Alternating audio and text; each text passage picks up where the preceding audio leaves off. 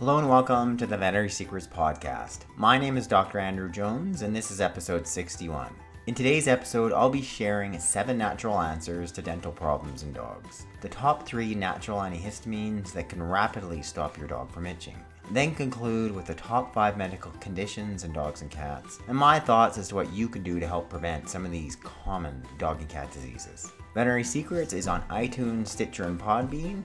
You can download your favorite podcast player and start streaming us. I'd sure appreciate it if you'd subscribe to my podcast and leave a review. You can do so on iTunes, Stitcher, and Podbean. Questions or comments, feel free to post a comment on my blog at veterinarysecrets.com/blog. That's where I put up all the podcasts. Or you can send me an email. That's at podcast@veterinarysecrets.com. Let's get right into today's podcast. The 7 natural answers to dental problems in dogs. Bad breath is a common dog owner complaint, but it could be a symptom of a more severe dental problem. Plaque, gingivitis, periodontal disease, and loss of teeth are common dental problems, and these may lead to more serious health issues in your dog when left unattended. Good thing you don't have to spend a whole lot of time to address these problems. There are a number of natural remedies that you can administer at home. First, the obvious, brushing your dog's teeth. Just like people, our dogs' pearly whites, they need some brushing too. All you need is the usual toothbrush and dental toothpaste specifically for dogs. Another great alternative dog toothpaste is baking soda. Please don't use toothpaste for people, as it can be toxic to our dogs when it's swallowed can really make them feel ill. When you're brushing your dog's teeth, focus on the gum line, since that's where we see the bulk of the dental problems like gingivitis. Fruits and vegetables. This remedy is something your mom must have told you to eat more of. Fruits and vegetables are nutritious, great for people as well as for our dogs. Carrots and apples especially, they're really good, being abrasive on the teeth. They're very firm and crunchy, and they can help break down some of the tartar and plaque. Raw meaty bones. In this instance, you really want to consider feeding some bones to your dog, especially if your dog is one who's not going to crunch them up into small pieces and really gnaw them. Because what happens, you're feeding him a couple times a week, you're going to have a happy dog, and just that abrasive action of while he's sort of chewing on that side of that bone, trying to get that last little bit of meat off, does such a good job of helping remove some of that plaque and tartar. There's a product called Plaque Off. It's a natural product suitable for both cats and dogs. It's rich in natural iodine and contains important vitamins and minerals, and is free from artificial colors, preservatives, gluten, and sugar. It's been quite effective at plaque control, as it affects the ability of plaque to stick to surfaces in the mouth, and then it softens hard tartar deposits. For dogs that weigh under 10 kilos, just use 1 scoop a day by adding it to their dog food. Heavier dogs can have up to 2 scoops a day. Many dog owners are seeing improvement after 4 to 6 weeks of use. Another product I did use in practice was called a dental spray. I call it Liba 3. It's considered pretty good and very safe for our dogs. It contains herbs like mint and rose and trace elements, and it's stabilized in ethyl, 25% alcohol, and distilled water. All these ingredients are human grade. The herbs are the active ingredients that stimulate the enzymes and change the chemistry in the mouth, which in turn appears to soften the tartar. It should be given twice a day, morning and night. Effects become apparent after 4 to 6 weeks of continuous use. So both with the Plaque Off and the Liba 3, you need to use it for a good month to assess. Don't just use it for a week and say, oh, it didn't work. Coenzyme Q10.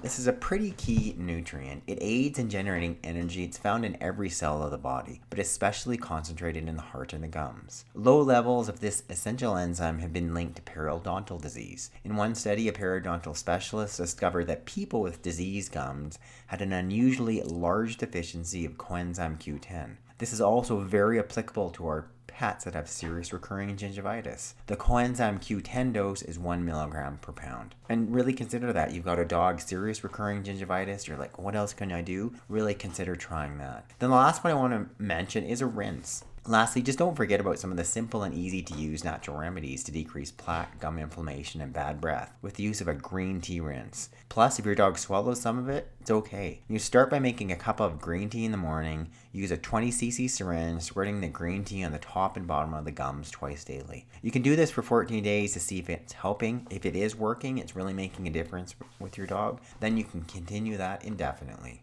The next part of today's podcast was about the top 3 natural antihistamines. First, what is an antihistamine? Why would you want to use one? And when you start to look at the whole issues around allergy and what's happening in our dogs, the most common allergy is called atopy. We used to call it inhalant allergy. Now we see more as a breakdown in the skin barrier of our dogs.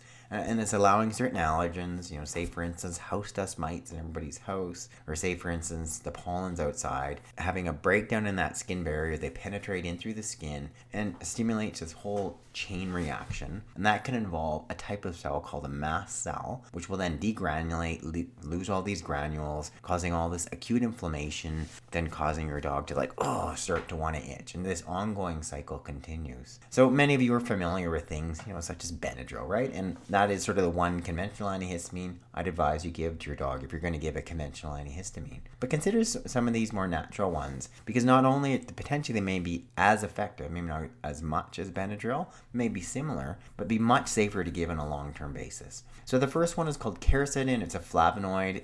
In particular, it's found in apple peel. There's been some studies on it with people that have allergies, been found to be moderately effective, may be helpful in our dogs. Comes as a capsule formation. When you're looking at doses, about 25 milligrams per 10 pounds of body weight twice daily. The capsules I have here that I've tried with my neighbor's dog, little Pippi, you guys may have seen her in one of the YouTube videos, they're 200 milligram capsules. So just, based on your dog's weight, proportionate accordingly. Based on Pippi being a 50-pound dog, I was going to give her one 200 milligram capsule twice a day. I did it for about 2 weeks. It was quite effective. The next one is called nettle. So think of stinging nettle. Many of you may have heard of it. Pretty common throughout all of North America. I think many parts of the world have it. It sort of grows in these sort of damper areas. If you touch it, if you ever had it, you rub it on the side of your skin, you get these instant red welts. It's super itchy. But nettle itself, it's denatured once it's cooked. Super nutrient dense. It contains a pile of key nutrients. So, I've consumed it happily for an array of different things, such a nutrient dense plant. But secondarily, it's got some specific properties within it to make it antihistamine. It's been studied for allergic rhinitis in people. An easy way to do it is you can actually just get nettle as a tea, and just make 1 cup of nettle tea, pouring 1 cup into your dog's water bowl, in the morning and night. Do it for 14 days, see if it's helpful. Another option is to get freeze-dried nettle capsules. When you're looking at doses of the nettle capsules, it's 1 to 2 milligrams per pound. There's no documented side effects, and it's very nutrient dense. And the last one is called bromelain. So it's a specific supplement and ingredient found in pineapple. I've discussed it in the past as a treatment for arthritis, but it's also being used as an antihistamine. So say you've tried quercetin, it's not working, you've tried nettle, it hasn't working, why don't you try bromelain? Once you can get it as a capsule formation, you're looking at bromelain doses of about 1 to 2 milligram per pound twice daily. And then the last one I wanted to mention is what not to use. So many people have discussed the use of vitamin C as a natural antihistamine. The problem with using it is forget it to have any real antihistamine properties. You need to look at really high levels. And as soon as you look at those, you're dealing with our animals having diarrhea, which is the last thing you want. When I look further into it as far as research-wise, there's not very many documented results saying it's been really that effective. So it's sort of one of those things. If it's going to do anything, you need to give it at really high levels. But if you give it at that high level, you're going to cause diarrhea. So my suggestion is best to avoid it. Try the first 3 that we just discussed. The last part of today's podcast, I wanted to talk about some of the top 5 medical conditions of dogs and cats that was reported last year by one of the pet insurance companies, and then sort of my thoughts on some of the more common sense preventives, things you can do to prevent these from happening in your dog and cat with the first place. So last year, gastrointestinal issues brought more pet owners into the veterinarian's office than any other ailment, according to Embrace Pet Insurance. The company combed through more than 200,000 claims during the last year to assemble the top 5 diagnoses of 2018 for both dogs and cats, along with the average cost to treat them. For dogs, here are the most common medical conditions from last year. Number 1, with clinical signs including vomiting, diarrhea, not eating or drinking, drooling or foaming at the mouth. Visits for gastrointestinal issues were likely to cost close to $800. For dogs with allergies exhibiting itching and scabbing, watery eyes, sneezing, paw chewing, paw licking, vomiting, and or diarrhea, it racked up an average visit of $400. For ear infections indicated by scratching or rubbing the ears hot to the touch, discharge or odor, redness, swelling, hair loss, or loss of balance, cost $290. For dogs experiencing lameness, exhibited as an inability to properly use one of the limbs, claims average $620. Cranial cruciate ligament tears were the costliest common canine condition, $4,160. They include signs. You get a sudden sign of lameness, right? One of the right or left rear legs, whimpering, limping, swelling. Usually your dog's gone for a run, he twists one way or the other, blows that ACL, and he's acutely lame. But yeah, $4,000. What are some common sense preventives? For some of the things, the GI things, obviously watching what your dog eats. Try a more natural type diet, such as raw or homemade, and consider adding in some probiotics. For the allergies, the ear infections, consider adding in additional essential fatty acids, such as flax oil, fish oil. Think about the natural antihistamines we discussed, such as nettle. The supplement, 95% curcumin. And for the lameness, or the ACL tears, really consider getting your dog on a really good quality sort of joint support supplement, such as mine, Ultimate Canine Advanced Health Formula. So Ultimate Canine has glucosamine, chondroitin, MSM. They both do. Ultimate Canine Advanced also has additional 95% curcumin. Either way, have a look at those supplements. Really good ones to have your dog on long term. They're available at drjonesnaturalpet.com. Now, the top 5 medical conditions for our cats were even costlier. Cats suffered from gastrointestinal issues with an average cost of $900 for care. Second one, diabetes mellitus. So we're talking so much about diabetes. It's associated with a host of clinical signs. We got this middle-aged, overweight cat. All of a sudden, he's starting to drink more, go to the bathroom more often, and all of a sudden eat less. You go in and see your vet, and sure enough, we're doing a blood test. We're finding elevated blood sugar, maybe we're not finding ketones in that urine as well. At an average cost of $1,150. Third was when cats were brought in for hyperthyroidism, elevated thyroid gland. They racked up a bill close to $1,000.